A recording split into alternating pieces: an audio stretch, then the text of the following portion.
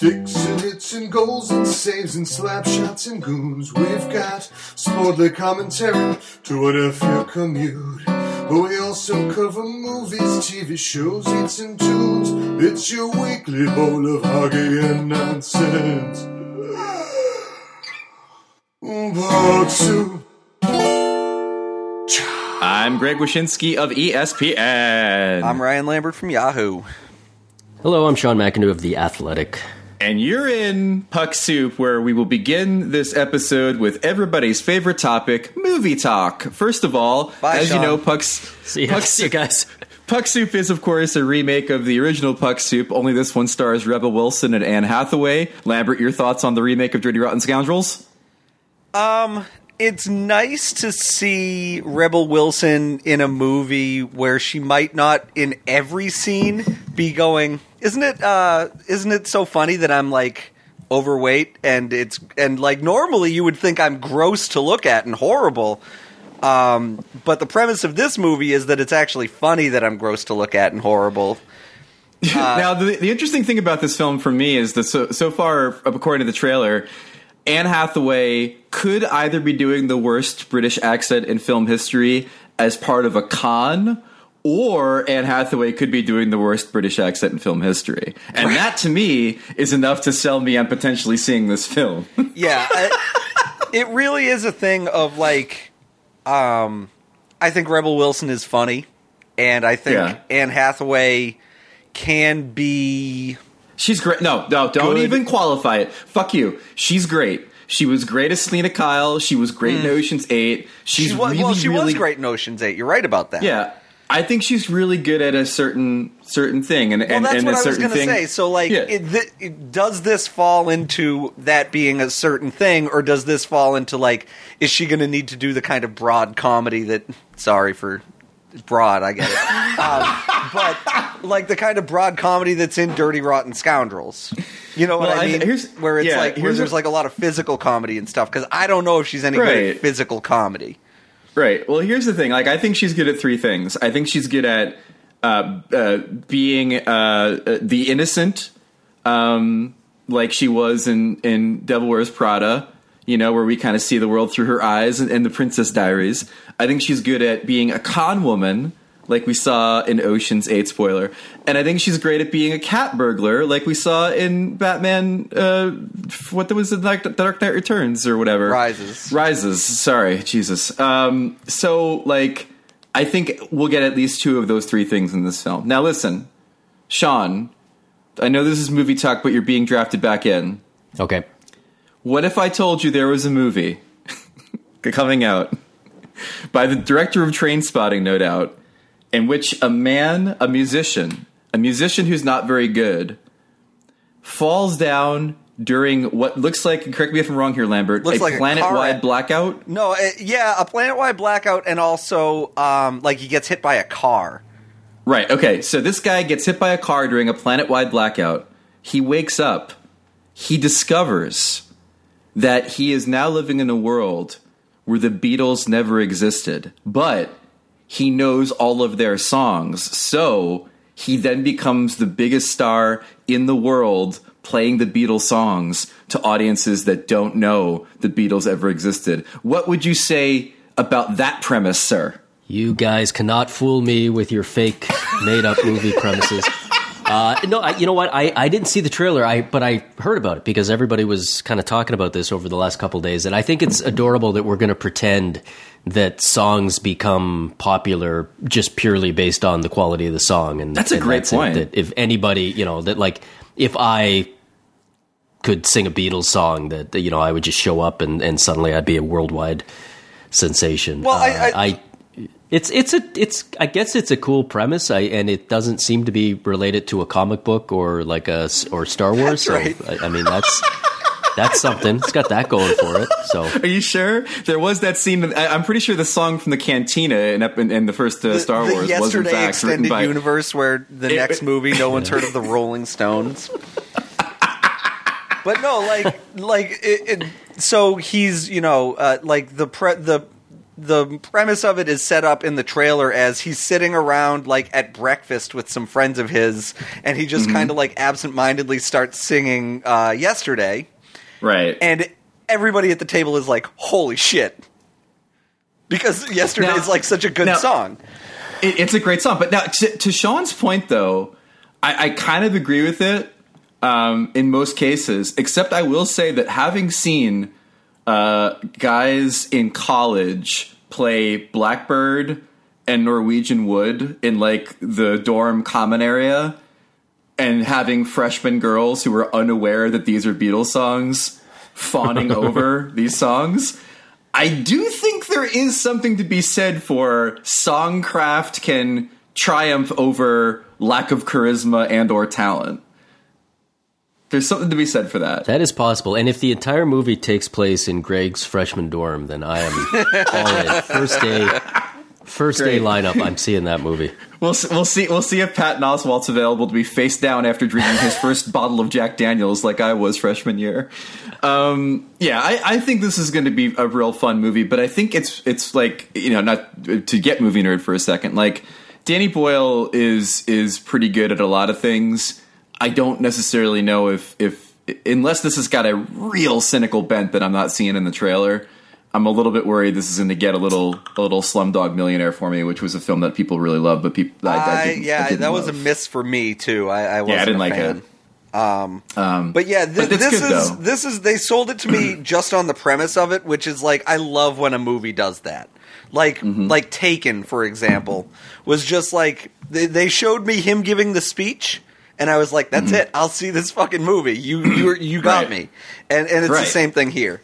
Yeah, I agree. I do look forward to the trend now in Hollywood, by the way, is to take movies like this and have it remade a few years later for a black audience. So I look forward to Kevin Hart discovering that he lives in a world where Eddie Murphy didn't exist and just does his joke. Oh, wait, that is this world. Jokes, yeah. It's the same joke. All right. By the way, speaking of movies, we should also mention something hockey related. On this very podcast recently, we lamented the fact that there are no new line nicknames in hockey. Apparently, according to some of our readers and listeners, there is now one in Long Island, or on Long Island, for the Islanders. And it was coined by Barry Trotz. Are you aware of this? Have you heard about this? No, Have you heard about this? I'm not aware of this. No, is this the E equals MC squared, or do they have like another? Oh no, this is a line that he coined. Line featuring noted, well-loved veterans Leo Komarov and Valtteri Filppula. It is called the Fix-It Felix line, a reference to the movie Wreck-It Ralph. Wreck-It Ralph, of course, the video game character who is constantly trying to wreck it when Fix-It Felix is trying to fix it. And he says that this is the Fix-It Felix line. If you these two guys are sort of like Fix-It Felix. If you need someone to be fixed, sometimes you send it to that line and it gets fixed. So the Fix-It Felix line, despite neither of those guys being named Felix, is the name that Barry Trotz has bestowed upon this line. So there you go. I'm going to look up what their on-ice PDO is this year. Because I have a feeling that it's high. Because those two guys are, what's the word I'm looking for? Bad. So you're saying that you think they're more of a Wreck-It Ralph line than a Fix-It Felix line? I think in the long run. I think if you give them more than 45 minutes together or whatever the number is, I think you're gonna end up looking at come on, natural stat trick. Here we go. Yeah, and the Islanders have a 2-1 lead entering the third period, and Fupa and Komarov look at it. They're like, "We're gonna wreck it." You know what? That is a terrible line name, but I respect Barry Trotz for being like it. Like I feel a connection that the only movie references he knows are like kids movies. All right, guys. Right. What do you think? What do you think those two guys' on ice save percentages together in about 540 minutes this year at 5-on-5? This is interesting because the Islanders' save percentage as a team is like pretty fucking high. It's like 925. I would say so. The way you're selling this obviously tells us this is going to validate your opinion about these players. Of course it is. So I'll say I'm right about I'll say it's 915. I'm going to say 9. 9:30. The answer is 9:58. So they did fix it. They fixed it. Wow. Right on. 958. That is There you go. that like I don't know that I've ever actually seen one that high. And it's in 500 minutes. So like that's not a small sample. They've been together most of the year. They fix it. Now I've seen you on Twitter a few times in between tweets about, climate change and the Edmonton media, which we'll get into, but you seem to believe that the Islanders are not sustainable. Boy, Greg, I don't know if this has come up earlier in the year, but no, I mean, like you said, they have two goalies who are like okay, that now they're both 930 or something like that, and the league average is down. I don't buy this at all. Come on, but maybe it's the Jacques Lemaire fan in me that believes that if you have a system and you have the structure, and clearly Trotz is coming to that team. Their shots per game, shots against per game is down by like 5 on average but how from could last it season, not which be? is insane. Right? Yeah, but it is though, and I'm saying to you that like I think that it could be sustainable. Well, from a defensive point of view, do they have enough horses to fucking compete in the playoffs? Clearly not. No. Which is why they should trade for Panarin. But like I think that from a defensive standpoint, I could see this continuing on. With that defense, with that that personnel. So the argument is that, and boy, I'm glad I get to relitigate this again for all these people that are going to be in my mentions about it. But no, like the argument is that Barry Trotz always has an okay Corsi, but a pretty high expected goal difference. And my argument is high-end players always outperform their expected goal difference. Alex Ovechkin, right. Nick Backstrom, Evgeny Kuznetsov, John Carlson, Braden Holtby. You're always going to outperform that. And do the Islanders have guys like that? Oh, obviously they don't, right? They have like one guy like that. Right, they have Matt Barzal, and do they have who's their best defenseman? Is it still Nick Leddy? Like one, yeah. Because they're trying they're trying to sell me on, Devin Taves came into the lineup and it really turned everything around. And it's like the Quinnipiac guy, the AHL guy who barely made it. You say all this shit without acknowledging that they have the Fix-It Felix line and the best fourth line in the NHL. So go fuck yourself. They're great. Yeah. That's right. Sean, do you believe the Islanders are sustainable? Well, I mean, sustainable... The thing is, Ryan's right. They're riding a goaltending, hot streak that probably isn't sustainable in the big picture. I don't think Robin Lehner is suddenly, even given all the changes he's made in his life, that he's suddenly one of the very best goaltenders in the entire league. But we've seen goalies go hot and stay hot for an entire season, and there's a part of me that thinks when you get to the 60 game mark and you're still doing it. Maybe it's not sustainable in the big 5-year picture, but is it sustainable for the last 20 games of the season and into the playoffs? Like, at this point, it could be. Yeah. I don't think the Islanders are, I finally this week put them in my top 5 on the power rankings. I don't think on paper they're the 5th best team in the league. But when you start getting into who has the best chance of winning a Stanley Cup and you look at them, the gap's closed a little bit, but they'd opened up a bit of a gap on top of the division. The rest of the division seems like a mess. Things are falling into place here. And, obviously if they were to win a couple rounds and have to go up against Tampa, they're going to be the big underdogs there. That's the thing. Like, I think that their ceiling is 2 rounds. Like their ceiling is they could make the conference final. Absolutely. They could make the conference final with that by playing this style of defense, and then they get fucking marauded by whoever comes out of the Atlantic. Yeah. I mean, right now they might be, and this will make Islander fans mad at me, but they've got kind of a vibe of like a better version of the 2017 Senators, where it's not. I said a better version. I saw a better version, but it's like it's they're a good team, but everything is also falling into place. And that Senators team, they got the 2 very good matchups, and then they went into a conference final, and they lost to the eventual Cup champs. but they Right. took it to Game 7 overtime. So, Yeah. I don't think there is And such that's a thing the as a exact ceiling. kind of logic that has the Ottawa Senators right where they want to be Right. in 2019. And like that's Yeah. that's the thing. That's right. And- So that wasn't and what sustainable in Dom- the big picture. But that year, yeah, it 60 games in, they were what they Yeah. were, and it did turn out to be sustainable. So I that's- do look forward to the next season after this run for the Islanders when Lou's like, "Era, we will trade off first round pick for Matt Duchene. We're that close." Yeah, no, because that's the thing. Do that right now. That's the thing Dom Lucian from The Athletic said the other day, or maybe yesterday, where he said, any team that's going to trade with the Islanders should really be angling for their 2020 first round pick and not their 2019. Yeah.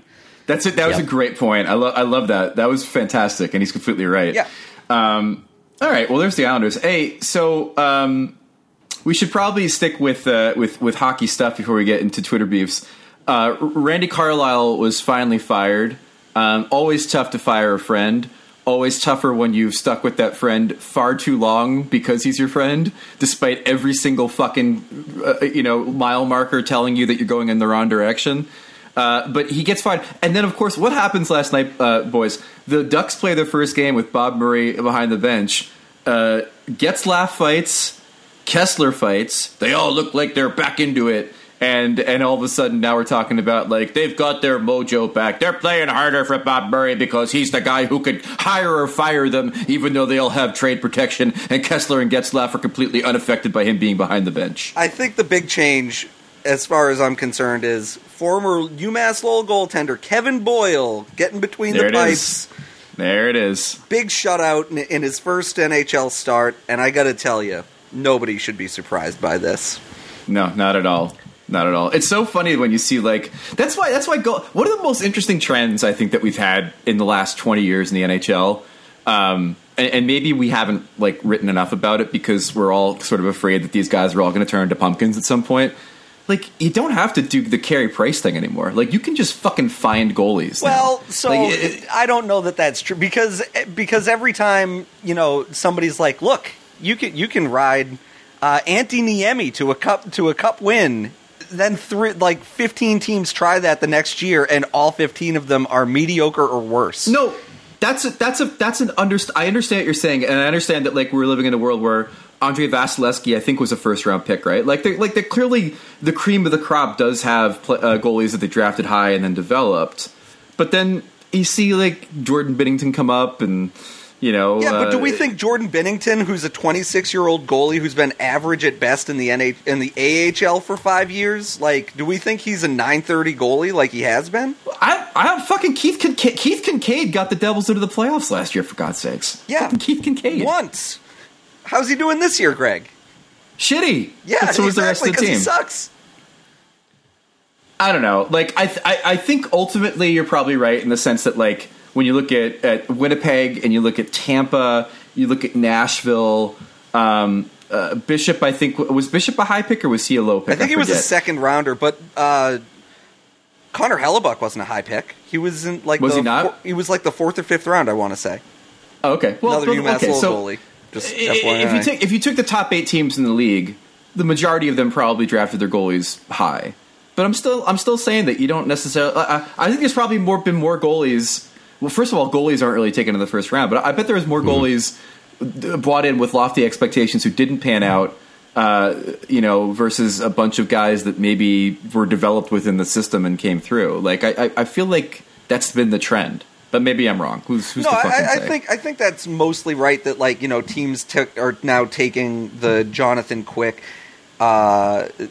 approach and saying, we can get a good goalie in the 4th or 5th round. It's not a big deal because, goalies are, as the saying goes, goalies are voodoo, right? Like, they're just hard to project. And look no further than that situation. Quick was 72nd overall, 3rd round in 2005.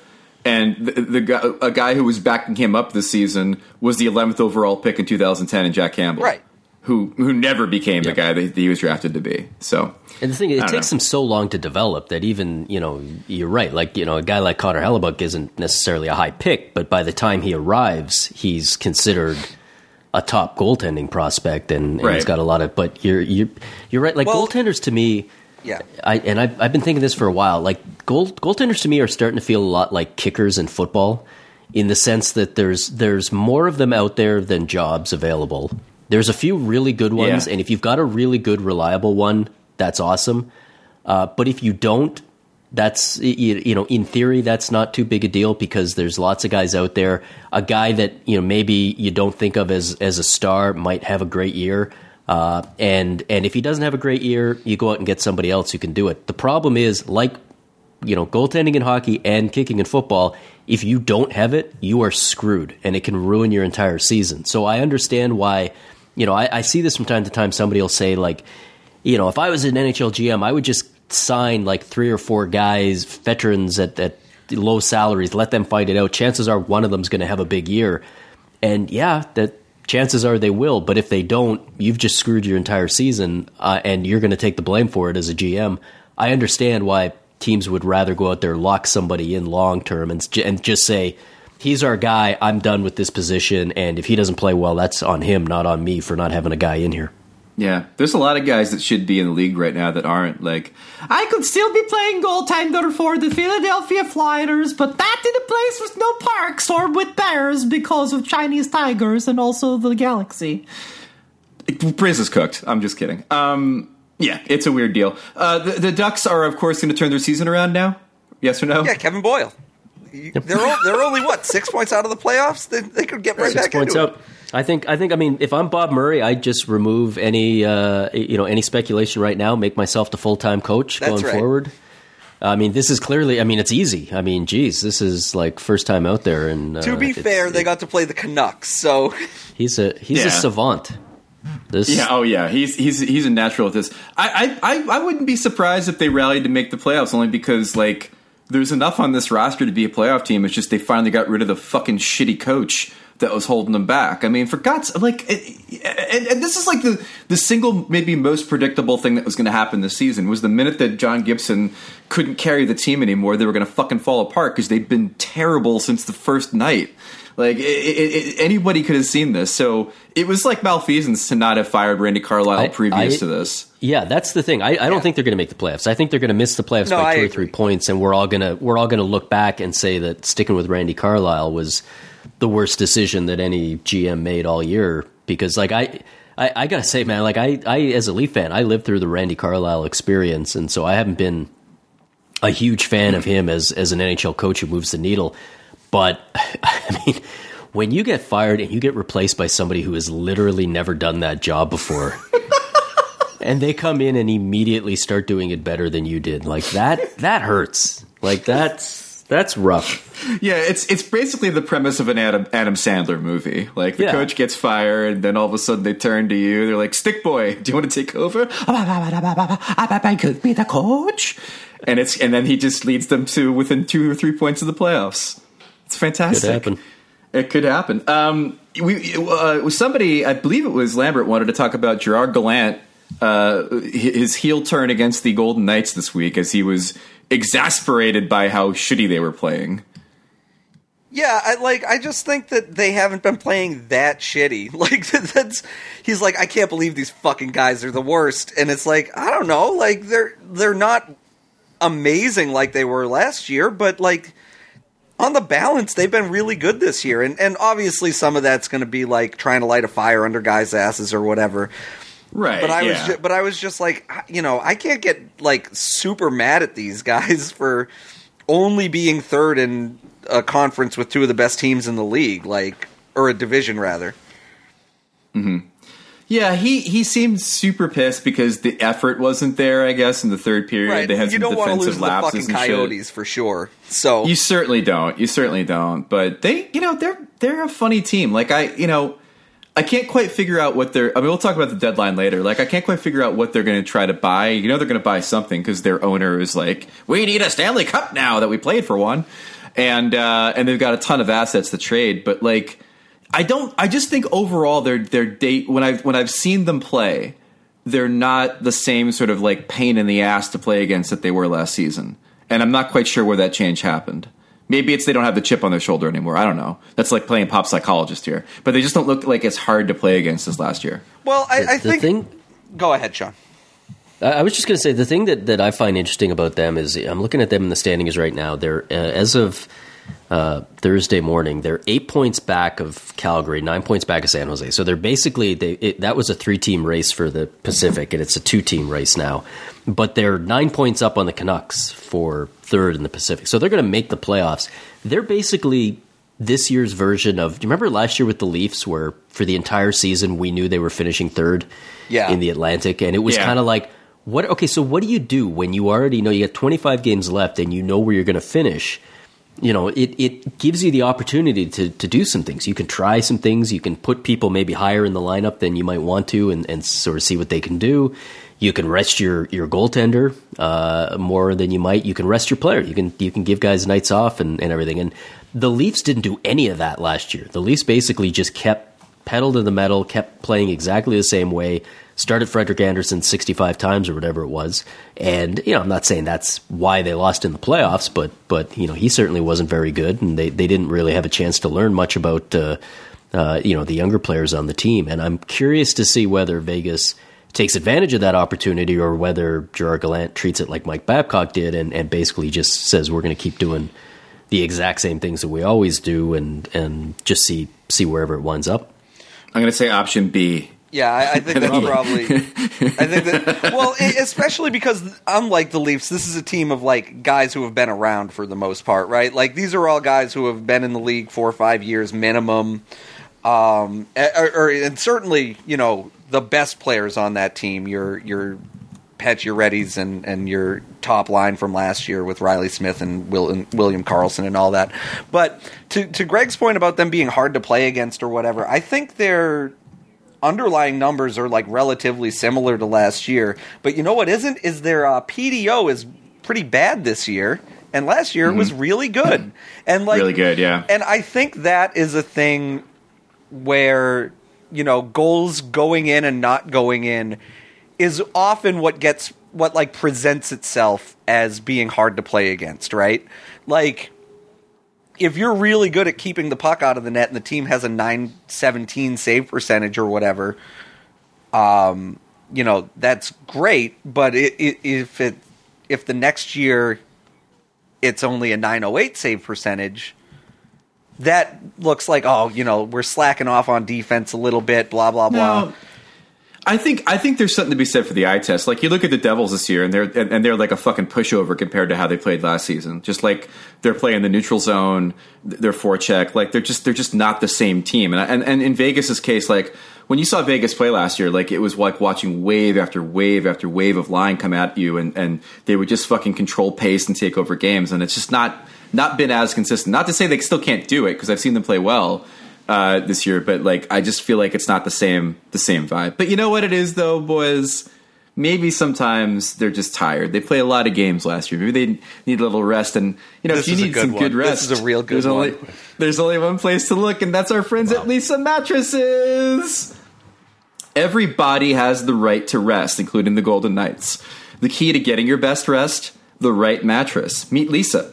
With 2 awesome mattresses plus accessories and bases for better, deeper rest. The all-foam Leesa mattress is new and improved, featuring cooling LSA 200 foam, except no substitute, for enhanced pressure relief for side sleepers, or rest on their Sapira hybrid mattress, the perfect combination of foam and spring for pressure relief and edge-to-edge support. Get on your edges, boys. Leesa's mission is to provide a better night's sleep for everybody, and from day one, Leesa set out to create a company with heart, like Carter Heart. That's why they donate 1 mattress for every 10 they sell to organizations that work in causes like foster care prevention. It's an underreported aspect of Carter Hart's whole thing, is that he really does a lot of work with foster kids. Yeah, right, and he's also very springy and provides the Flyers a cushion. To date, they've donated more than 32,000 mattresses through more than 1,000 nonprofits. I've got a Leesa mattress. It's great. When I'm not on it, I miss it. The foam completely it encapsulates me like I'm in the womb. Don't miss Leesa's President's Day sale. Get 15% off any mattress for a limited time at leesa.com. That's leesa.com/soup. And then use the promo code soup. That's leesa.com/soup. Promo code soup. Don't miss their President's Day sale. My favorite president is William Taft because he was morbidly obese, and it always fascinated me that he got elected despite that fact. If it was today, Lambert, and there was Instagram, I don't think that William Taft would get elected personally. Yeah, we don't have a morbidly obese president now, that's for sure. Look what happened to Chris Christie. Everybody started making jokes when he showed up on that beach after he closed the beaches, and then he was on the beach by himself with his family, and the helicopter caught him. That was very cool. I think the same fate would befall William Howard Taft. Do you have a favorite president, Lambert? Abraham Lincoln, I guess. Probably the only one of the very few just wars we've ever been involved in. Yeah, that's a pretty good one. Sean, do you have a favorite prime minister? Yeah, I was going to say, if you guys think I'm not down with movies and pop music, you should hear my takes on U.S. presidential history. Is there a good prime minister? Were you a I don't know. I'm going to just name some. Did you like Brian Mulroney? He was fine. Do you like guess. Justin Trudeau? Yeah. He seems a bit of a rock star. Yeah, we all like him, but he's involved in a big scandal now that nobody understands. It's literally like it's great. Like, you know, I love. For all the issues you guys are having down there, like, your scandals are easy to understand. It's like the president. The president punched an orphan, and it's like, all right. So we're all going to be mad about that for like 3 hours, and then move on to something else. Whereas we've got like something. Well, hold on. What's the Justin Trudeau scandal? Did he forget to wipe down his gym equipment? There was some contractor or some company that was working with the government, and they did something wrong, but then there may have been pressure for them not to be prosecuted to the full extent, and did that come from the Prime Minister's office and this and that? But it's one of those things where, like, every article on it has like 18 paragraphs explaining who is doing what and where all this comes from, and we all just kind of go along and nod, but not one of us up here actually understands what's happening. It's a real Teapot Dome scandal. It's a real Teapot Dome scandal, exactly. Why doesn't it just end like every other Canadian political scandal with everybody apologizing? It probably will, except the problem is we've got an election coming up soon, so this could be like this could be the scandal that results in the rock star being like, imagine the worst Canadian Trump impersonator that you can imagine, and like that may be what we're dealing with. Doug Ford. Well, okay, so the second worst. I was going to say Martin Short doing Donald Trump would be the worst Canadian. I would vote for that Trump guy. Impression. I would 100% vote for Martin Short doing the Donald Trump impression. Are elections in Canada like here? Like, are you inundated with fucking propaganda and shit at all times leading up to your elections, or no? No, because our elections, like, we're more like the British system where elections are called. They're not like every 4 years where we know well in advance. So what happens is they call an election and they tell us there's going to be an election in a month, and then we're inundated for like a month. But it's not like you guys where you're already in election season. Let's really break down this 2020 field, by the way. It's going great. No, hold on. Can I just I will freely admit not being familiar with either of these political systems. When you say it's called, you just like one day someone's just like, let's have an election, and then like a month later you have one? Who says that, though? Yeah, the ruling party, like there's a limit to how long you can serve, but so at some point in there, the ruling party has to say, okay, we're going to hold an election. They dissolve Parliament and there is a new election held. And so if you're the ruling party, you might be forced into it. Like, there's certain scenarios where maybe you don't have the support anymore and you have no choice. But generally, you're trying to pick your spot where you feel like you're in the best position to win an election, and then you kind of hit the reset button. And if you win, you've got 3 to 5 more years in power. Wow. And if you lose, then somebody else. So there's a strategy to it. And the nice thing is we don't have to talk about elections for like 2 years in advance, like you lovely folks seem to like to do. Yeah, it sounds like you really have to pick your spot. It's like in bar trivia when you circle that little B at the bottom of the sheet to double your score for that round because you think you're going to do really well that round. It sounds like that's exactly like it is. That's actually how it's explained in our Constitution. It's exactly that way. Speaking of Canada, Ryan Lambert made more friends this week. I would say renewed acquaintances. Okay, fair enough.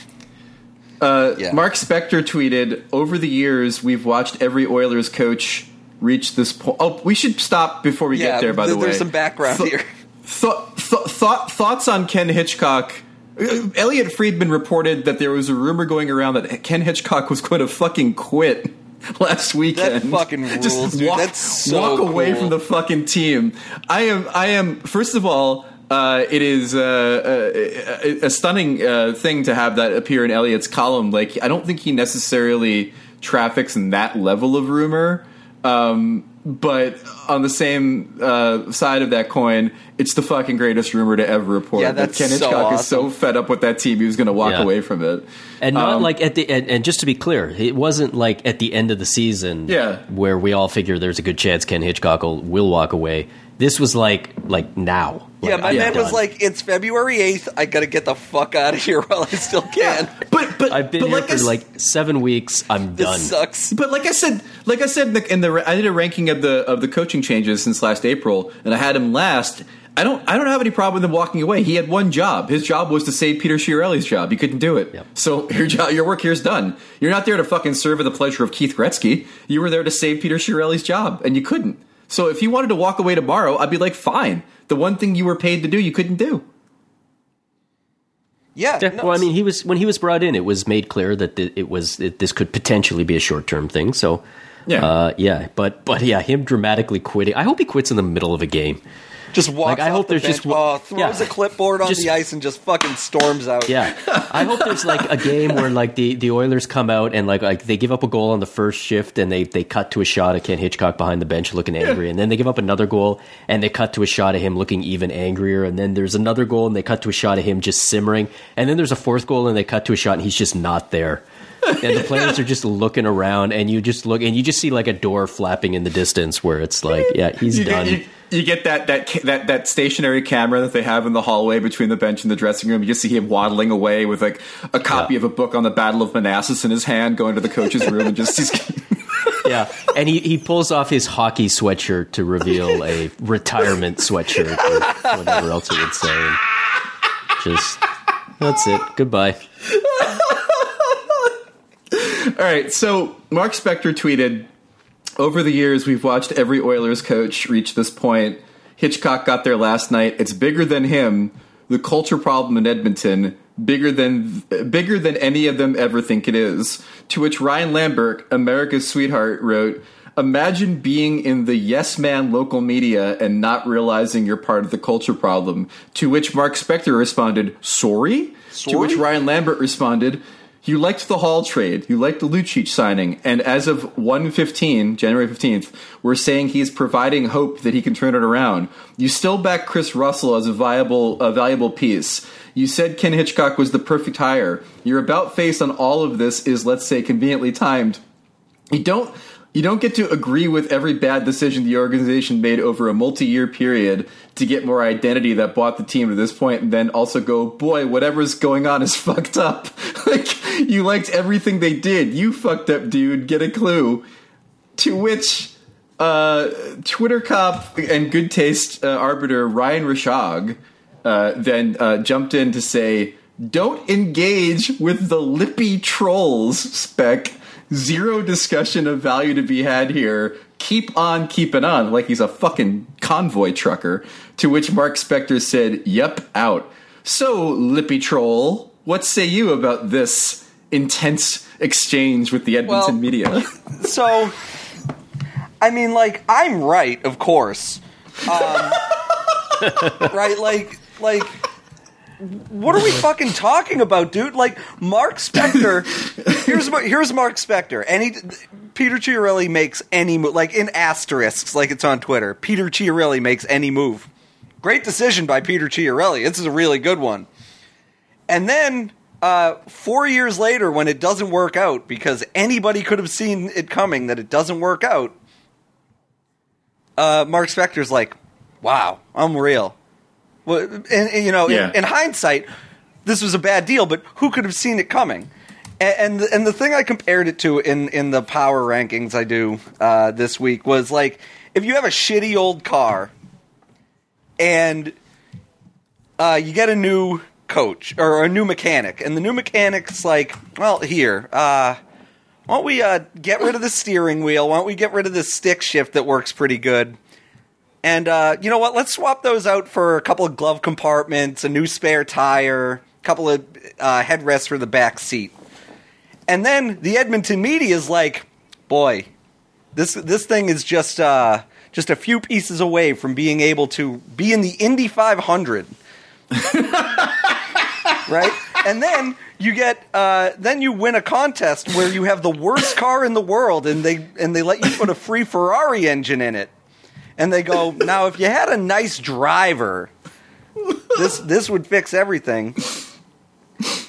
And like you go, well, wait a minute, this car sucks. It's terrible. I don't care if it has a Ferrari engine in it. It's missing 2 wheels. And the Edmonton media goes, well, you know what? A lot of mechanics would actually put more glove compartments in there. Like, and that's the fucking Edmonton media. Like, the thing that drives me I know the thing that drives me the most mental about Spectre, besides the the fucking ping pong game of opinion that goes on in his head, where it's contrarian for 1 week and then it goes the completely opposite way the next week. The fucking Lucic saga, like it is settled law that is a fucking horrible signing. But every few weeks, like a goddamn groundhog, he puts his little fucking head up and starts like, I don't know, 2 assists in 6 games. He could be turning it around. Yeah, exactly. And you're just like, what the fuck are you talking about? Just because you like the guy, and he's obviously a source, like, you can't keep doing this bullshit of trying to relitigate what is, without question, one of the most regrettable contracts that's been signed in the last fucking 6 years. Like, it's insane to me that he keeps doing that. Anyway, you're a lippy troll. We all know that. And boy, I wonder if the fact that he's like the head of the PHWA has anything to do with all these people rushing to his defense every time he fucking says another dumb shit thing about how bad the fucking Oilers are. Like, literally last night, he had a tweet in the middle of the Oilers game. Look, people don't want to talk about it, but McDavid and Draisaitl need to be better defensively. And it's like, right. You have to be fucking kidding me, dude. Like, you just defended all of this shit and said there's something in the water. No. Come on, but the worst dude. part about that was, like, he was one of the guys that was like, the Ken Hitchcock signing is great because it'll make McDavid and Draisaitl better. Yeah. They didn't even do that. Incredible. Two things here. First of all, I just want to say I love the fact that this big fight between Canada and America begins with the first punch thrown by the Canadian is literally him saying sorry. That is such a Canadian. That is such a Canadian flame war. Sorry ? And then just like 18 angry tweets just directed right at him. I'm going to say something on the subject of the Oilers because, and I got to be careful how I phrase this because if I put this wrong, it's going to sound like I'm making a really bad take, and I'm actually trying to do the opposort. But I'm going to tread carefully. I mean, but do you know what show you're on? I mean, it's fine if it's really bad. Good point. Here's the thing: the Oilers, like, it seems like the debate with the Oilers lately has been this whole idea that it is a culture problem and that it's a... Well, Sean, there's something in the water. Something in the water. It's the compete level, the effort level just isn't there. And I'm firmly of the belief that the problem in Edmonton is self-evidently and obviously the lack of talent. Yeah. And that if there's any sort of problem around the effort level, it's simply a result of the fact that the players aren't stupid and they know they don't have enough talent and they know that they're going to get their teeth kicked in most nights. And so that probably over the course of a long season might affect your commitment and effort levels. But I understand that there are some people who don't buy that and they think that it's an effort and culture thing. And the thing that strikes me is what happens whenever anybody points any kind of criticism at Connor McDavid. Because if you are going to believe that the problem in Edmonton is culture and compete level and just wanting it, you can't want it. The coaches can't want it more than the players was Hitchcock's line, I think. Right. If you actually believe that is the issue, then you have to think Connor McDavid is part of the problem because he's the captain of this team. Mm-hmm. He's the face of the franchise. He's the guy the whole team is built around. And so, when somebody who seems to think that it's a culture issue comes after Connor McDavid, to me, that's the only thing you can do. You can't say it's a culture issue for everybody but not Connor McDavid. He's your leader. It's got to be part of his problem. I don't think it is a Connor McDavid problem because it's a talent issue. And if we're talking about talent, Connor McDavid's the most talented player in the league, and it would be ridiculous to say that he's not doing enough.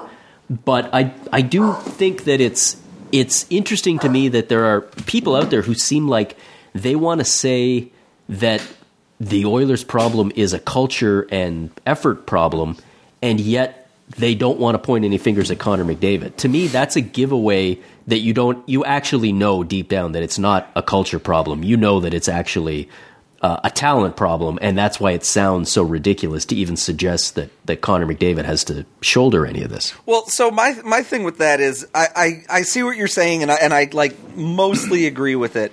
But like my thing is, how are you in the fucking hockey business and you think it's a culture problem? Like you said, it's self-evidently not a culture problem.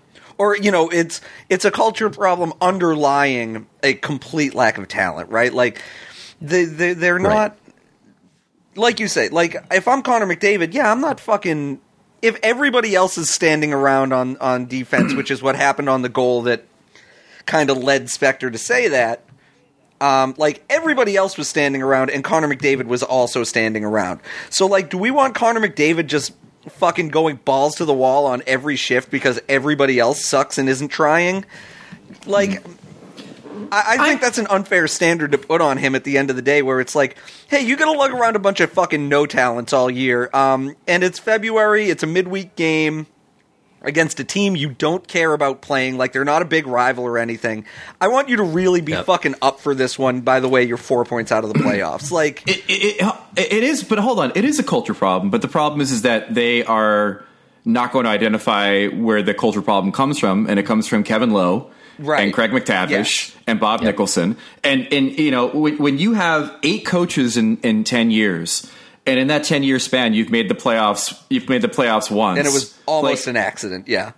Yeah, it's a fucking culture problem. It completely is. But the issue is that it's not a culture problem necessarily of the making of the players. They're just marinating in it, and we saw it too with the Taylor Hall teams. Like they marinated in it. They had no fucking confidence. They would blow leads left and right in the third periods because there was no reason for optimism or no reason for confidence, and also a lack of talent. Like that definitely plays into and a lack of talent. You're right.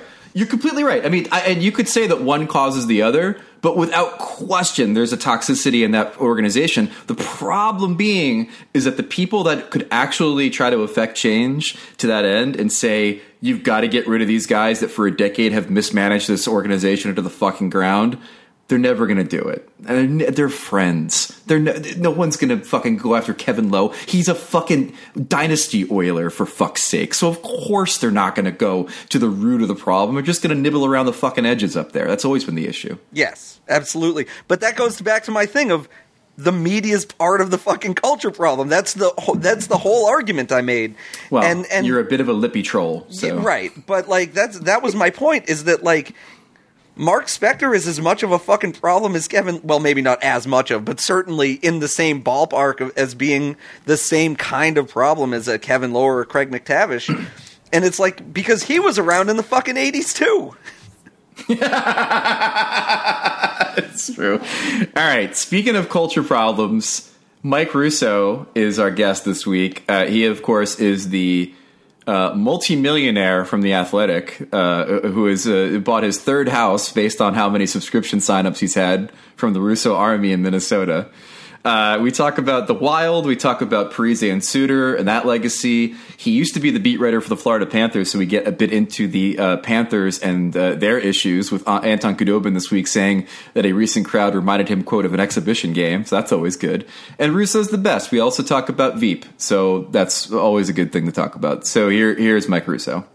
Mike Russo is, of course, the predominant voice in Minnesota sports. The man who is behind the Minnesota faction of The Athletic, and one of the best damn beat writers in the NHL. Before we hopped on, you had to go track down something.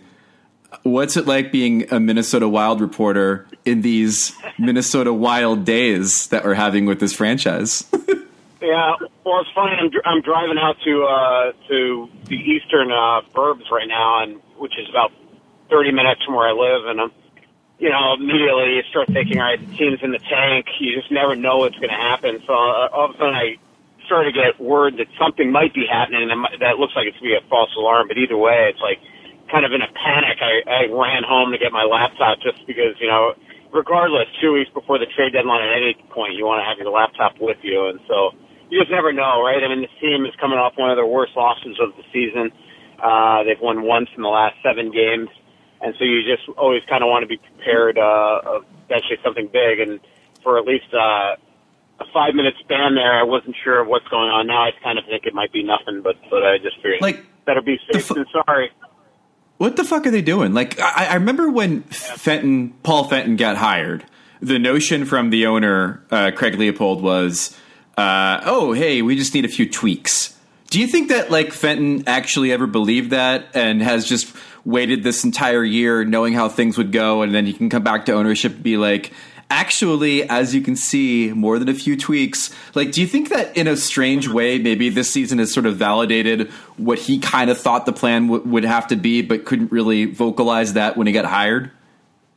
Yeah, I wouldn't shock me. I mean, I would say at a minimum that's the narrative now. I mean, and I'm not even saying that I know what Paul Fenton's thinking, but anybody with 2 eyes and a brain, let alone somebody that's been in hockey as long as Paul Fenton has, is looking at this product, and you can see they are far from being any sort of legitimate contender.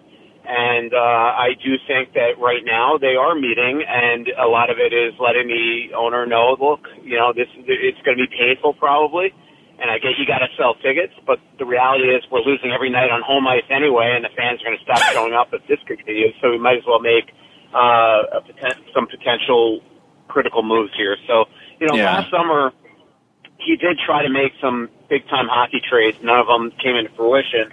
And eventually, once you got past July 1, you just knew that they were going to have to go back to the whole tweaking thing.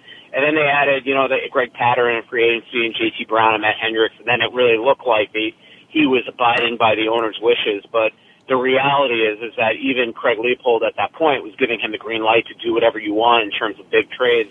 And those included guys like Niederreiter and Zucker. They were absolutely potentially on the outs here, and they wound up getting past July 1, and they weren't traded, and one was re-signed, extended, and all of a sudden it became kind of the whole tweaking narrative again. But I do think the owner is a smart guy, and he realizes that this team needed some major overhauls and was going to let his GM do it. It just didn't happen, and now it's just a matter of, all right, can you get it done now, or do you happen in the summer? But I do think there are going to be some major moves here coming up regarding a lot of the core players. Again, whether that's in the next 2 weeks before the trade deadline or this summer, but this just cannot continue. They're not good enough. They're getting older. Their core has been unbelievable disappointments, starting in last year's playoffs, where 3 of the guys had no points in the playoffs. So I do think that we're going to see some significant changes here. The Victor Rask for Niederreiter trade, it kind of reminds you like when a studio pays a director a lot of money for like a 5-picture deal, and the first picture flops, and they're kind of like, oh shit, what have we done? Like, as a litmus test for Paul Fenton's acumen as a general manager, the Niederreiter deal is not exactly heartening, I would say, is it? Yeah, it's definitely.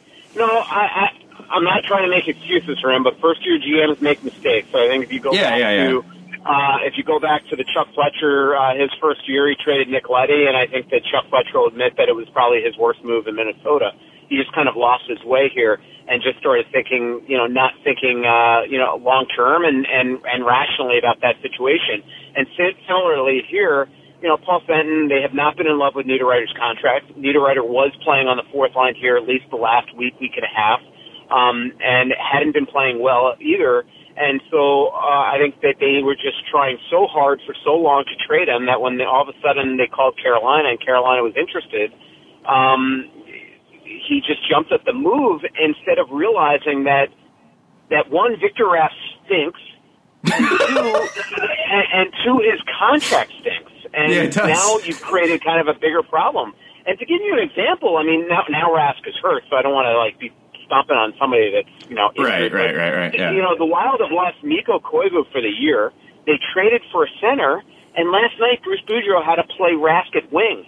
So on a team that desperately needs somebody to step at center because they just lost their guy for the year, they can't even play him in the middle because he's not one of their top three best centers. So it didn't make move. Like, I get trying to get rid of Niederreiter. I mean, they were not happy with him. I know it looks horrific, especially now that he's off to such an amazing start playing with Sebastian Aho. But I think what he forgot was kind of the long-term things. And I think sometimes first-year GMs also, the forward thinking sometimes is not their biggest thing. I mean, we've seen it even with a couple of other moves with Brad Hunt and Anthony Petto. They really didn't make a lot of sense, and now it's really messed with the chemistry of this team. And so I do think that there have been some issues here that from a mismanagement standpoint. And the hope is that Rask could at some point come in and at least make a contribution. But right now, it just certainly doesn't look good. Now, so let's go back for a few years. Like, there's a big sort of revisiting of the idea of package deals with players.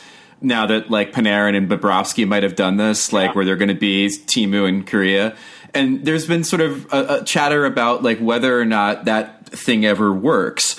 Parise and Suter were kind of a package deal in some ways, both coming to Minnesota. I mean, they weren't buddy-buddy. It wasn't like we're taking our talents to Minnesota together.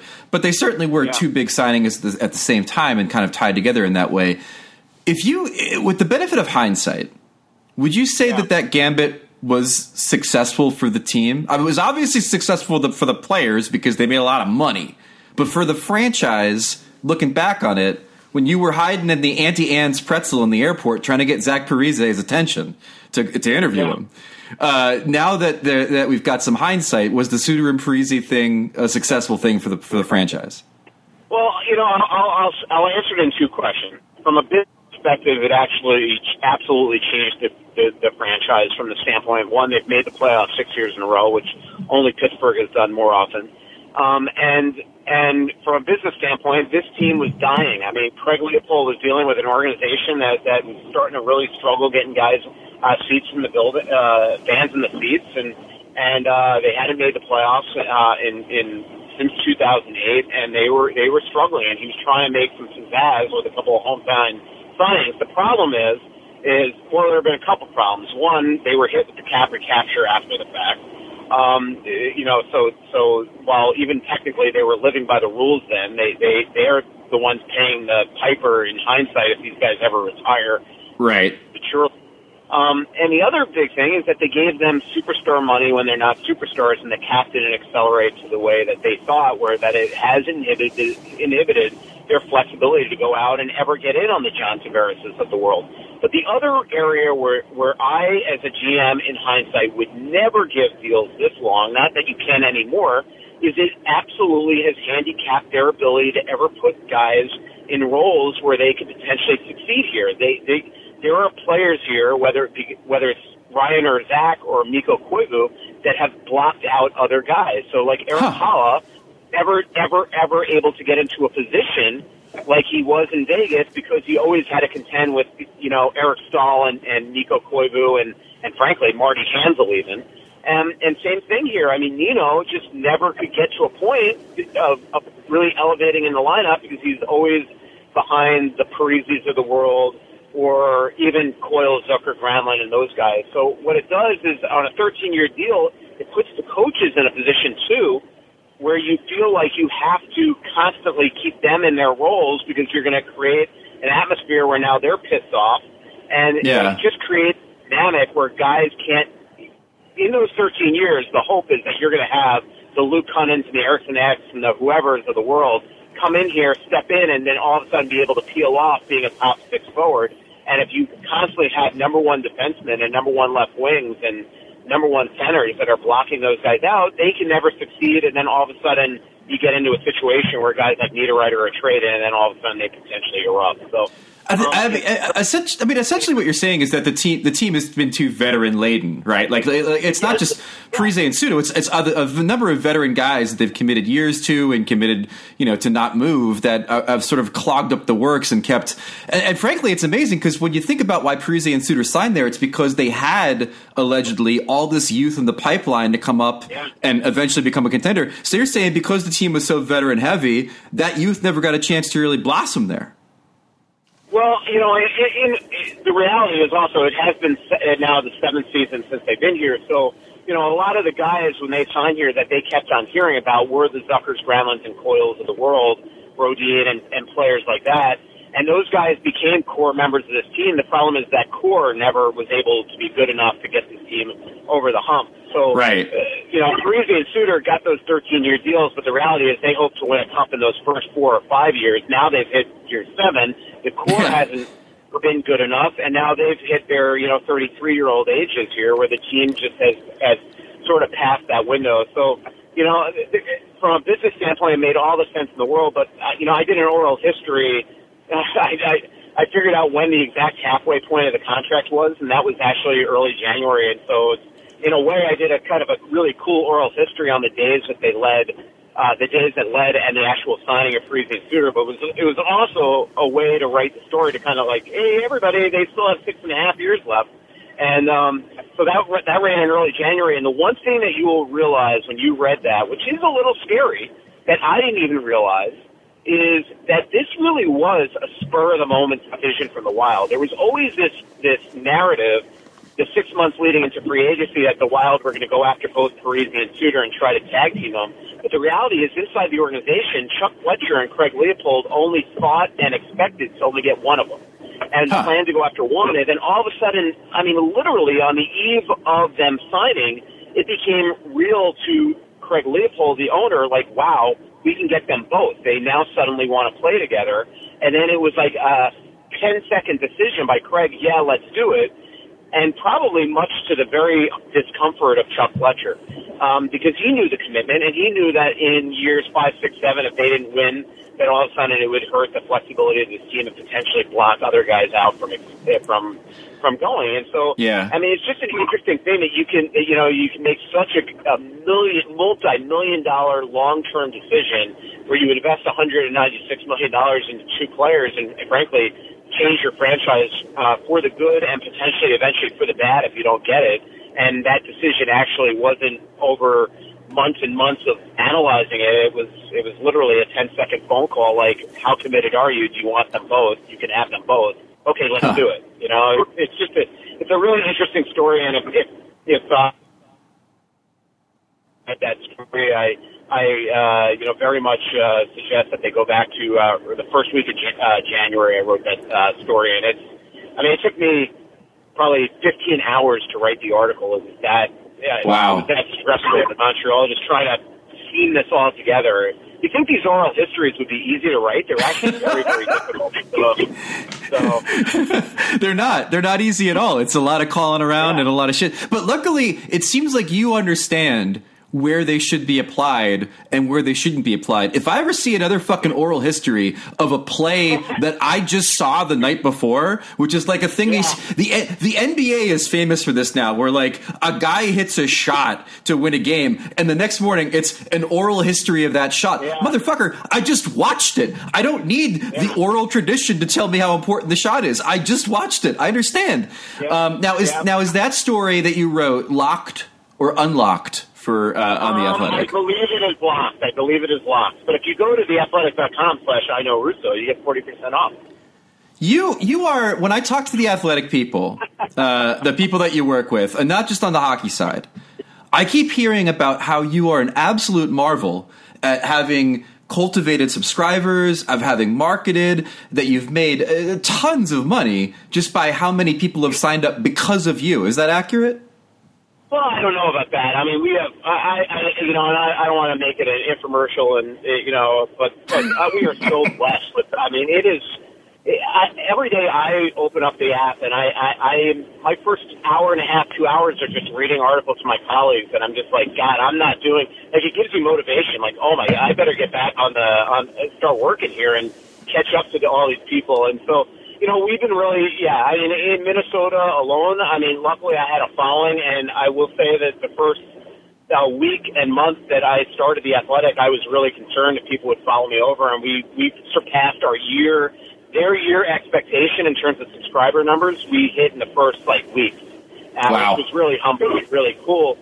But what's really, neat about the whole thing is, honestly, when I don't want to say show for it, but put out all these subscriber links and, please subscribe. I really do believe in it. I just love it. I just, from a hockey fan perspective, I was a subscriber to The Athletic before I was working for them.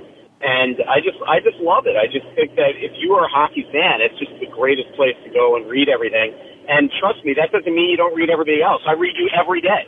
And, that's sweet. And that doesn't mean, And, the other day, I went out to the Buffalo News, and I loved Mike Harrington's piece on the column that he wrote on frankly, I mean, a horrible that I remember vividly, the aftermath of that Continental Airlines. The plane crash, for sure. I absolutely read newspapers, but to me, it's just, because I'm a hockey fan, and everybody's got a different voice and different things to cover, so.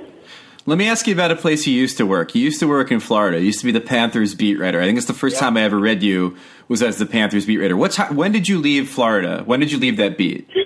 2005. 2005, So okay. Right after the lockout, I left. Okay, so 14 years later, Anton Khudobin, goalie for the Dallas Stars, is talking about how the attendance is so low at Panthers games that it feels like an exhibition game. 14 years after you left the beat, are you fucking fascinated that A, these things are still being said there, and B, the team is still there to have these things said about it? Yeah, I mean, logically I'm not, because I also at least when I was covering him, is pretty much unbreakable until 2028. Yeah. It's trying to get a new downtown arena, which, if I was the government, I'd laugh at them. But, but look, I don't blame the fans there. The one thing we've talked about this before, the one thing I am sensitive to is I know there are passionate and knowledgeable fans down in South Florida, but there is so much entertainment dollars down there that could go around and you can do 1,000 different things that if you are going to show up to Panther games, you want to see them win and you want to be entertained. And the reality is that they have not won a playoff round since 1996. There are 23-year-old men and women that have not seen this team win. They stink as an organization because they are so absolutely dysfunctional, and it's been a never-ending cycle for as long as I've been around. And so I blame the organization for this, and they've got to figure it out. The problem is that a lot of times what they figure out, the way that they try to do it is go out and say, all right, we're going to fire Bob Gugner now, and we're going to get rid of Dale Talon now, and we're going to have a new owner now. And every time you do that, you start the plan over again, and it just leads to more and more dysfunction. So I'll be interested to see here. This Bobrovsky-Panarin tag team to Florida stuff, I believe is absolutely real. I think there's a reason why he fired Dan Milstein and hired Paul Theophanis. And they both love South Florida. If they can figure out a way to get rid of Luongo's contract, there's a way that they can fit them both. And I remember at the All-Star break was Columbus's last game was here in Minnesota. These two guys took a limo over to Minneapolis Airport, got on a private chartered aircraft that they chartered, and they flew together down to South Florida for their vacation for the All-Star break and the bye week. And so these guys love it down there, and there's a lot of reasons. And they're at an age where this wouldn't, I think, Parisi and Scooter. I think this would be a potential game changer for that organization. Yeah, at least in the regular season with Bob. I wanted to ask you about Minnesota fans real quick. On the level of psychoses, and you know what I'm talking from psychoses because you're an old New York fan. On the level of psychoses, rank the Minnesota fan bases for me: Wild, T-Wolves, Twins, Vikings. Who is the least craziest to the most craziest? I would say that they are all equally crazy, and that's because of the nature of Minnesota sports. Every day Minnesota sports fans wake up, and they've got to wake up and watch these teams that never seem to win, and then at the same time watching some sort of team in Boston parade around with their championship trophy, and it leads to a lot of craziness here. And these fans, I mean, I'm not kidding. Not to dodge your question on who's the craziest, but these fans here deserve better. Every organization, every single year, it's the same thing, and they're getting tired of it, and you see it. Everybody came into this year expecting the Vikings would potentially have a championship, and next thing you know, they don't even make the playoffs, and right, and people get fired, and it was just an awful season here, and same thing here. I mean, all of a sudden, I remember Tibbs has the press conference 2 years ago. Everybody's all excited about the future of this organization, and next thing you know,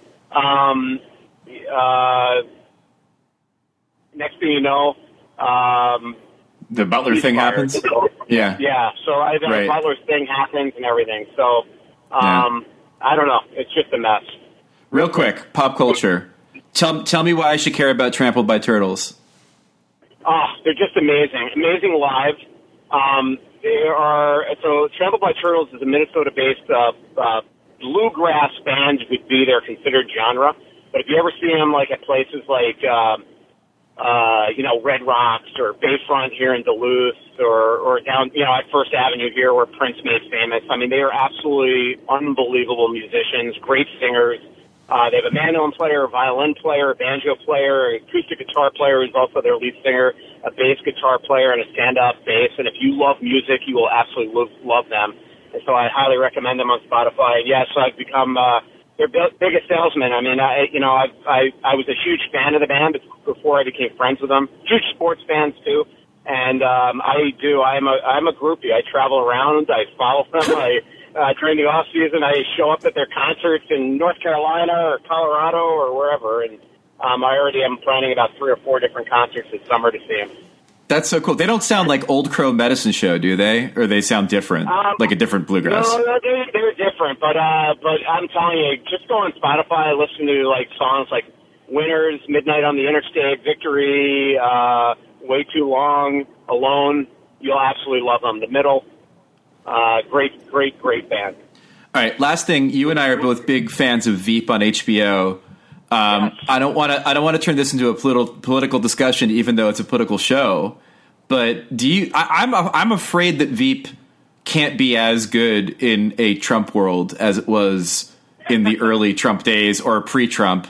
And I know that the creators of the show have talked about that, the struggles that they've had to keep their own sort of wild world spinning when the world itself is so wild. Are you, as a Veep fan, concerned about that at all? Yeah, I mean, like, all I know is that when I turn on that show, it makes me laugh. I mean,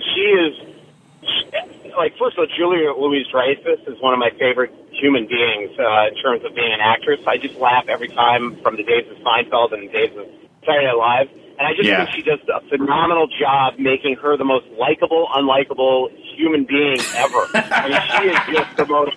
I mean, that character, what she has turned her into, is just hysterical. I mean, and it is just a great show, the level of incompetence of them, and I'm really looking forward to this final year on there. It's an ensemble that doesn't get the due that it deserves. Like every other ensemble, like Seinfeld, for example, like everybody knows how great the ensemble was and stuff, but like she's amazing, and then the characters they put around her are equally. Jonah and Matt Walsh's guy, like all of them are so fucking funny that I was genuinely surprised after the first season how much I liked scenes that didn't involve her, which I didn't think would be the case because I thought she was the key to sort of everything on that show. But you can go a couple scenes now where it's just a supporting cast and it still is funny. Yeah, no, I totally agree with you. All right. Mike Russo's the best. Sign up. Where do people sign up for Athletic crap again? TheAthletic.com/I know Russo. I know, Jesus, you're like a diamond salesman on billboards. I know Russo. What is this shit? All right, thank you so much, Mike. Hey, Greg. Our thanks to Mike Russo here to talk about the foibles of the Minnesota Wild. There were a few times during our conversation where Russo was checking his phone and saw text messages come through, and he was worried that news was going to break whilst we were doing our interview. So keep an eye on the Wild in the near future as far as what might happen there. Listen, if they start really sucking and falling down the standings and it's just a huge disaster, that means one thing for all of you. Tickets will be available. And if tickets are available, there's only one place to get them, and that's with SeatGeek. getting tickets online can be far too complicated with hundreds of sites and varying levels of reliability. It's hard to know hubba, money, who do you trust? That's why SeatGeek is the way to go. SeatGeek pulls millions of tickets into one place so you can easily find the seats that you want for a price you're willing to pay. Plus, every purchase is fully guaranteed so you can shop for tickets on SeatGeek with confidence. Make SeatGeek your go-to ticket source for everything from sports to concerts to comedy to theater. I use it all the time when I'm buying hockey tickets because of the big green circles. Go to the app. Look at the big green circles. The bigger and darker and greener the circle, the better the deal it's going to be for you. And that's a good thing to know because sometimes you're looking at the price and you're like, that seems reasonable. But then you look at the circle and it's like yellow and it's like, warning, do not get this ticket. So SeatGeek makes it really easy for you to buy tickets, and we thank everybody who uses the SeatGeek app and sends us photos of themselves at the game because, frankly, our sponsor enjoys seeing that you use their product. Best of all, listeners to Puck Soup can get $10 off their first SeatGeek purchase. Just download the SeatGeek app today. Enter the promo code SOUP, S-O-U-P, that spells soup. That's promo code SOUP for $10 off your first SeatGeek purchase. SeatGeek, life's an event. We have the tickets. I don't think we talk enough Canadian Football League on this podcast, so I am delighted to bring the CFL into focus this week for a story that I honestly think might be the best Puck Soup football story that could ever be mentioned. The Toronto Argonauts, former home of Rocket Ismail and Bruce McNall, have signed international defensive lineman. This is how they phrase it. International defensive lineman Poop Johnson on Wednesday. Poop Johnson is 26. He has played 2 seasons with the Winnipeg Blue Bombers. He played with the Atlanta Falcons and the Kansas City Chiefs. And he is one of these internet things where whenever his name gets back into circulation, and the CFL certainly put it there by saying, DT Poop Johnson has signed with Toronto Argonauts, then it becomes a massive international sports story. Poop Johnson signed by Toronto, Ryan. Yeah, that's... I know who Poop Johnson is. I know what the Toronto Argonauts are. And I've definitely heard of the Canadian Football League. Poop Johnson got his nickname, according to Deadspin, in 2014 when he was still playing college football for the Kentucky Wildcats. The defensive tackle was asked about his fluctuating weight, so he was honest about his bowel movements. Quote, I try to poop like 5 times a day, 3 times a day, so it's hard to keep weight when you've got so much going out. Now, to break down the sentence structure here, I try to poop like 5 times a day, 3 times a day. That's 15 times, I think. But How that's much is this Poop guy Johnson, eating?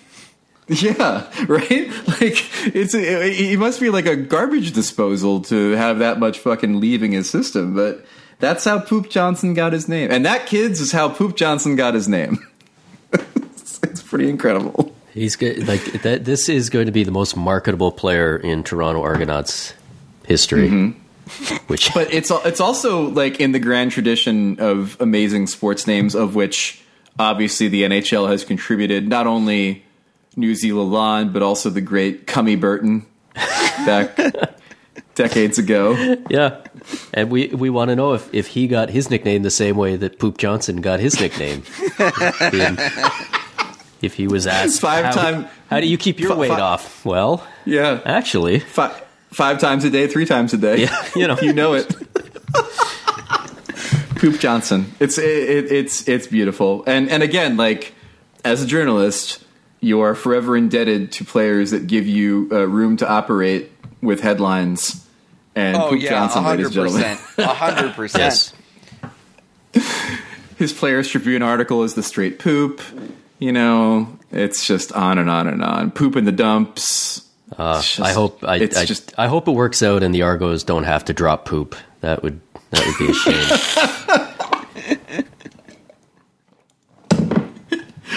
You know, as a defensive tackle, you'd want him to be a bit more aggressive. Actually, Poop's a bit of a floater, I found. That's kind of a problem. Come on. All right. One thing you don't want him to end up getting injured because you never want to have a player up in the press box in a real upper decker situation. Okay. All right. That's true. Yeah. That's right. Too bad he didn't play in the NHL back in the late 1980s against Jim Corn, because it could have been poop on corn rather than corn on poop. Yeah, right, but just killed that. I think Darren Poopa did play against Jim Corn, so pretty similar. Corn and Poopa. Yeah, could be that. Yeah, Poopa Corn matchup. That's right. Mm-hmm. Yeah, if you're listening right, this segment goes for another 45 minutes. So That's right. you might want to just skip ahead. Thank you, future Sean. David Pastrnak was injured while, quote, attending a sponsorship dinner on Sunday night for the Boston Bruins, which is the single greatest fucking line I've ever read in an official statement from a team about a player who fell down and hurt himself while drunk. Well, allegedly, we can say allegedly. Because my favorite part of the statement was that they gave the time, which was 11:30, which is late. Very normal but I guess time to be out on a Sunday night. It's late, but I guess they figured it wasn't so late that right. It wasn't 2 a.m. Right, when you hear that somebody fell down in a parking lot after being out at night, and you kind of just assume it was 2 a.m. I guess he was getting home before midnight. That's not so bad. Is that why I that's funny. It didn't even occur to me that that's what the reason was. You think that they did it just to be like, hey, keep in mind that he actually was in done with his activities before the bewitching hour. Yeah, that makes it better. You'd hope so, because otherwise, or you don't have to awkwardly say that something happened early in the morning, which that always cracks me up when they're early Monday morning. It's really? Was it early? Did he get up early? Very early. And at 12:45 was that? Yeah, no, I that's how I read it, that they were. But it's the attending a sponsorship dinner, which is the greatest thing ever, because it's like, oh God, what if people find out he was, hanging out with friends at 11:30 on a Sunday night in a city like Boston? Yeah. It was No. If people know that he was serving in his official capacity as a Boston Bruins ambassador to one of our fine sponsors, then it'll be fine that he might have fallen down and injured himself afterwards. I'm going to tell you right now, if you make me go to a work thing at 11 o'clock on a Sunday night, I'm damn sure getting drunk. I better fall down 100%. At least once. Well, it depends on the sponsor, man. If it's Mercedes-Benz, maybe not. But if it's Chico's bail bonds and you're David Pastrnak, go glad hand at this fucking sponsorship function, I might knock back several. Yeah, there is no way I'm doing that sober. So yeah, I'm all this. I would lose respect for any player who was fine at the end of that. That's evening. right. A sponsorship, or it could be maybe we're misreading it, and it's one of these things where it's it's a place for potential sponsors, they're trying to impress people, and David Pastrnak comes rolling in, fucking shirt half unbuttoned, and he's just like, hey, he should definitely be on the boards of the Bruins games, and then he just falls down on the way to the car. Yeah, maybe it was sort of embarrassing. I don't know. Maybe that's just a euphemism that he just loudly announced that he played for the Bruins, and they're like, "How could we spin that? That was a sponsorship event." How was this not Marchand, by the way? Honestly. He's cleaned up his act. Everybody, people don't give Brad Marchand enough credit for he had his party days and they're over, and now he's just one of the best. I feel like he doesn't get Tyler Seguin gets it a little bit, but people still really act because I think maybe because of the Champions tattoo. Yeah. I think people really kind of still expect it out of Marchand, but he's been a perfect little choir boy. All right. So moratorium on licking jokes, because in the last 2 days I've seen an NBC segment where he went to a cannoli factory with Catherine Tappan just so they could have video of him licking the cream out of the cannoli. Classic shit.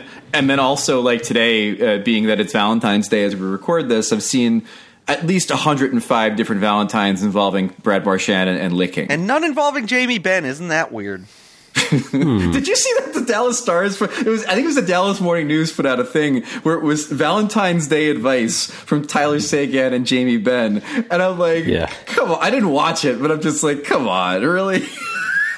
Between that and Poop Johnson, this has been the only good week in Twitter history.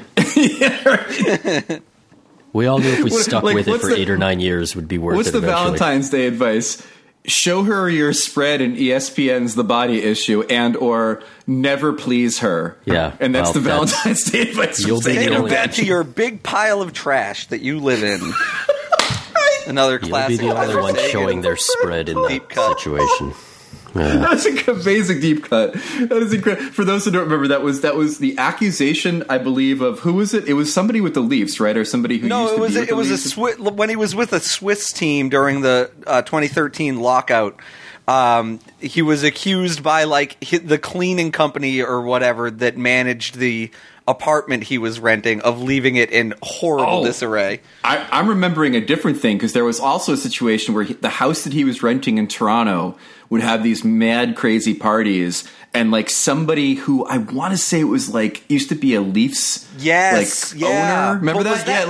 was that complained Sagan, about though? the parties. I feel like that might not have been Sagan. All right, I'll look it up. You vamp for a second, but yeah, Jamie Benn, Valentine's Day advice. Yeah. Sagan parties house Toronto. There we go. Let's see what we got here. But yeah, he was like the whole thing where the Bruins had to hire a security guard to keep him in his hotel room during the Cup run, and it's like You know who it was, and this is going to kill Sean. This is from 2015.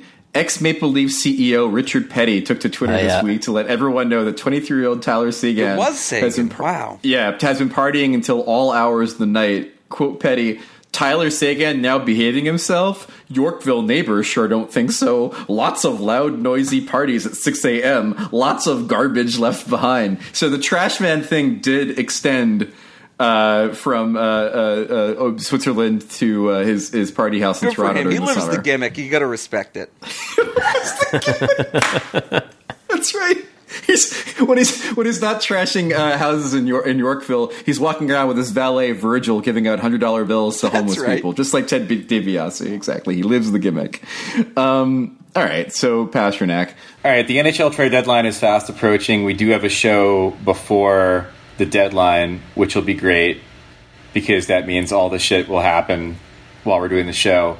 But we did want to talk about the deadline briefly, in the sense that the Ottawa Senators, as of this podcast, have not indicated whether or not they're going to move Matt Duchene or Mark Stone or Ryan Dzingel. And so what's going to happen, Lambert? Are we going to see trades of these gentlemen?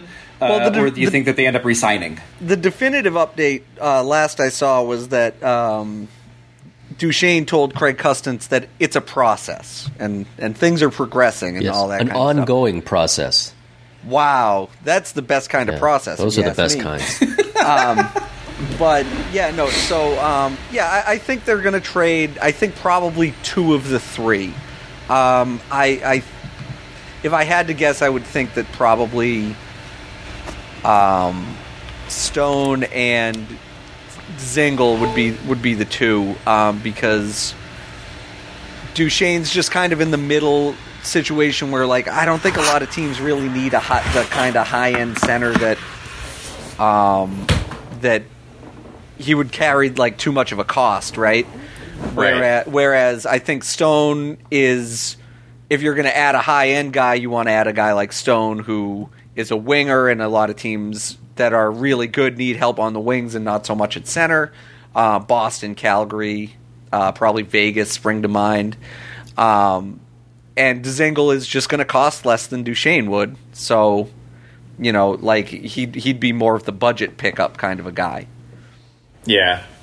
I think Stone moves for sure. I feel like he's... there's been so much connection between him and Winnipeg, probably because he's from Manitoba. But there's also been talk about other places being in the Stone business. I fucking love him. I think he's probably the best awesome. acquisition. Yeah, but by far the best acquisition of the three. Although Dzingel doesn't cost anything. Sean, how do you see this Ottawa situation playing out? I mean, I don't have a good read on it. Even being up here, it's it seems like it changes every day. But the thing that strikes me is I remember 2 weeks ago being told that within a few days the Senators needed to make a decision. Yeah. And then a week later it was within a few days, and then it was last on Saturday it was by midweek they absolutely had to know.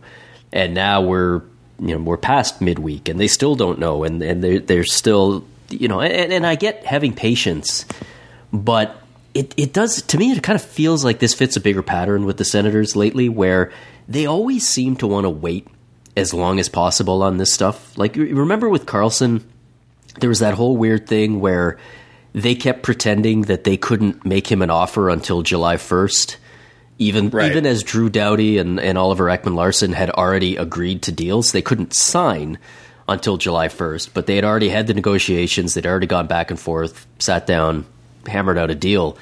And the Senators kept insisting that they weren't even allowed to put anything in front of Erik Karlsson. And then they kind of did it again with Mark Stone, where there was the January 1st. And again, we were told that they couldn't really do anything until then. And now we're told that they can't do anything until they get decisions back from these guys. And like, I understand you want to be patient. I understand if you want these guys back, you don't want to do something that's going to make them feel rushed. But at some point, like, I feel like it would be completely reasonable for Pierre Dorion to go to either of these guys and say, look, I've got to start talking to other teams, and I've got to start putting some trade pieces in place. And, I want you guys back. I hope you decide you want to come back. If at any point that's the decision you make, I will be more than happy to drop all the trade talk and to get your signature on a contract. And I will not trade you without coming back to you and at least saying, like, look, this is the last chance. We're ready to go here. I think that would be fine, but I've got to start talking to these teams, because we're down to 10 days to make two of the most important trades in the history of the franchise, and to just keep kicking the can down the road. And look, maybe they're doing this in the background, and this is exactly what's happening. They have to be, just like you can't just sit, because what's he doing otherwise? Like, what's he fucking doing all day in that office? What do right? most NHL GMs do at this time of year, right? They listen. They sit around listening but not shopping. And if Pierre Dorion is listening but not shopping right now, he's not doing his job. So, I would say to these guys, look, I have to do my job. I have to start the process on this. That means you might hear some rumors. You might hear some reports. If that's unpleasant to you, then I'm sorry, but this is me having to do my job and look out for this team, because I can't wait for you guys to keep kicking the can down the road, because at the end of the day, like,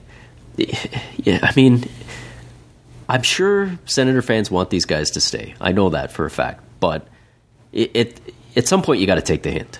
And if there's a deadline and somebody keeps telling you, I'll let you know in a few days, and then every few days they tell you that it's an ongoing process and they'll let you know, at some point you got to take the hint and just say that maybe what's happening here is both these guys are running out the clock and they don't want to leave on bad terms and just say, I'm not coming back, but that they're just running out the clock on you. And I just hope, for the sake of the Senators and their fans and the organization, that this isn't what it kind of looks like, which is the Senators once again waiting too long to do the things that they need to do, and talking themselves out of making the hard decisions that they need to make.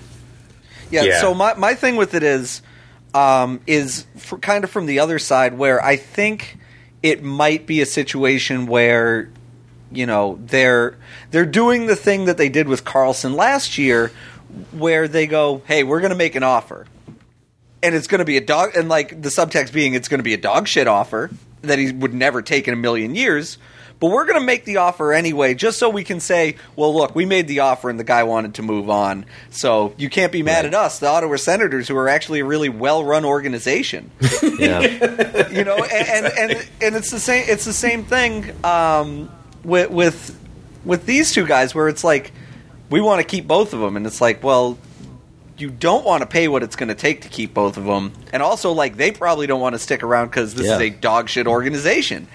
Yeah, and so you have to go. Wasn't Duchesne's whole thing that he didn't want to be part of a rebuild? Then, like in the twisted Black Mirror episode he's living, now he's in a rebuild again. But Greg, you're forgetting that the rebuild, we've been told, only has 2 years left, and then the Senators are going to go on a run of unparalleled success. Right.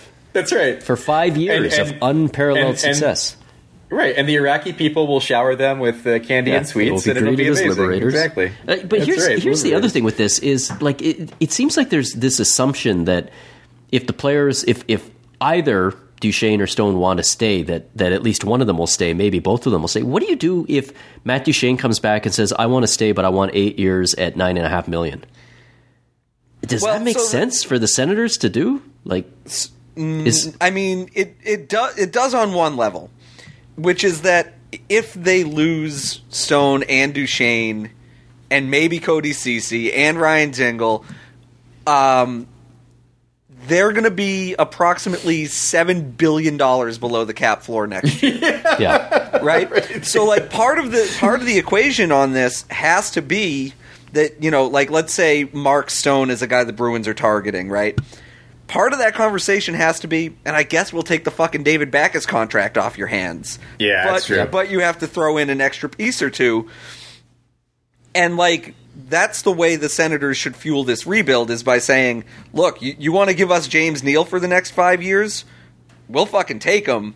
But you got to throw in an extra prospect and a second-round pick or something like that. Well, but again, they can't, if they really think their rebuild only has 2 years to go, they can't be taking bad contracts or signing bad contracts that go past that for the next year or two. Absolutely, 100%. Like they should be. I think it's cute that you're taking Eugene Melnyk at his word here on spending money and stuff. You have to only in the sense that the irony being, by the way, that he said that bullshit at a sponsorship dinner. Yes. So we can't really say that he was of his right mind, as we know from sponsorship dinners. The only reason nobody should ever be taking him at his word, except that we should take him at his word only in the sense that if he's not telling the truth, we have to assume that Mark Stone and Matt Duchesne believe him, because if they don't, then there's no point even having the conversation. They're gone. I still think there's no point in having the conversation, but yeah, it's possible. Yeah, but I mean, because the other thing is, I think there's two questions. Is Eugene Melnyk telling the truth when he says he thinks the rebuild is going to be over in 2 years, versus is the rebuild actually going to be over in 2 years, and is that a realistic goal? I think the answer to the second question is obviously no. I think the question of has the owner deluded himself into thinking this is how close they are is potentially, they absolutely could do that. So, if put it this way, if they start bringing on bad contracts and signing bad contracts that have 4 or 5, 8 years attached to them, then that's your dead giveaway that they don't believe what they're selling. But again, like, he might think David Backes is the fucking answer to the shoring up the third line or whatever, and like, and in the Bobby Ryan way of we're overpaying this guy, but like he's useful. You know, like he's useful on the ice and he's good in the room, and you know you need leaders. I mean, that's the thing, for like a young team and that kind of thing. Like I can totally see them trying to talk everybody into believing the David Backes acquisition that they eventually make is good. Every team, or whoever, every team hates bad contracts, but the Senators, like, they can't afford to have another Bobby Ryan. That's the thing. Like they really can't for the long term. You know, for a couple of years, absolutely take the hit and. I mean, because you're right, you got to ice a roster, you got to hit the cap. Travis Yost had a really good piece on TSN where he went through some of the names that the Senators could potentially go out there and try to get. I think that'd be a really smart thing to do.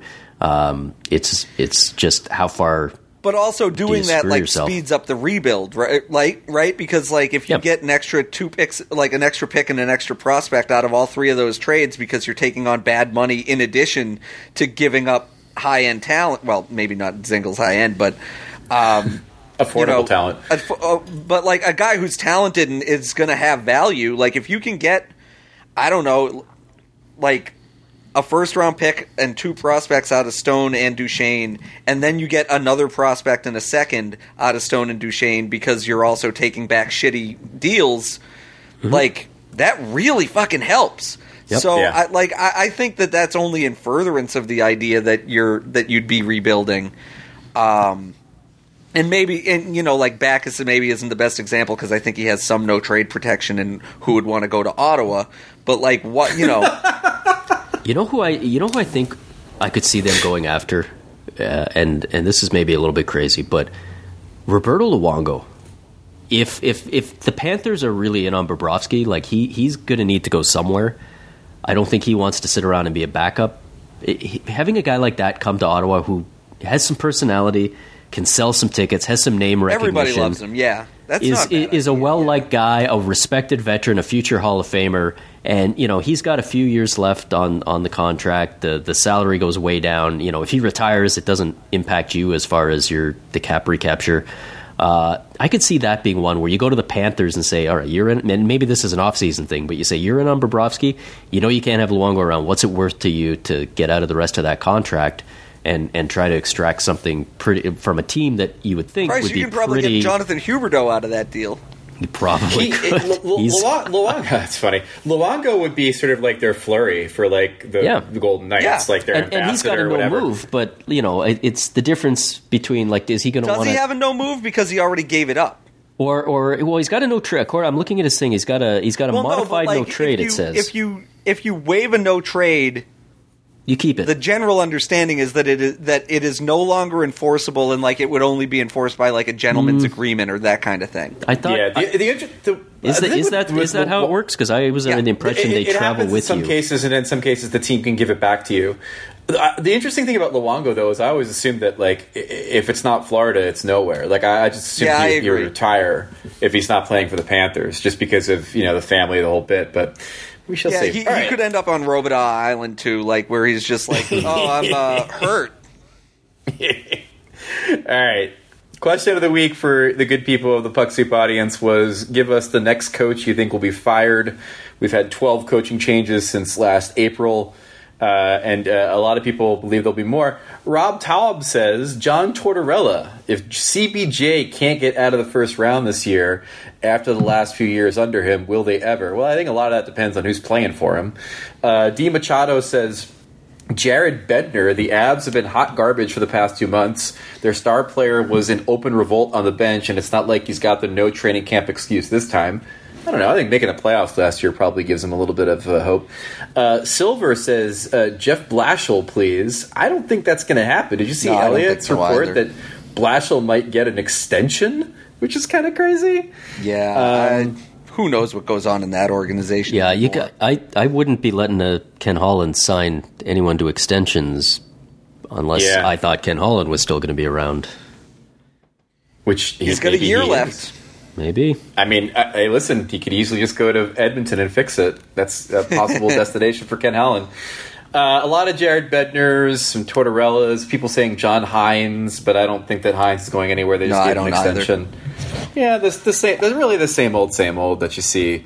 Ken Hitchcock probably getting a lot of mentions on there, I would imagine. You can't fire a guy if he quits. That's right. Brian Roberts says the Coyotes strength and conditioning coach. That's funny. And then finally, Annie says Bob Murray is going to fire himself, so he doesn't have to watch the Ducks up close and personal, which would be a hell of a thing. All right. That is Puck Soup for this week. Our thanks to Mike Russo for joining us to talk about the Wild. Trampled. Do you know the band Trampled by Turtles, by the way, Lambert? I do. Big fan. Their most recent record was a real return to form for them after I didn't like the previous two. But still number one, Palomino for me. Not close. Well, there you go. Well, Mike Russo, as stated, a super fan there, so thanks. That makes me very jealous. Like, a lot of times...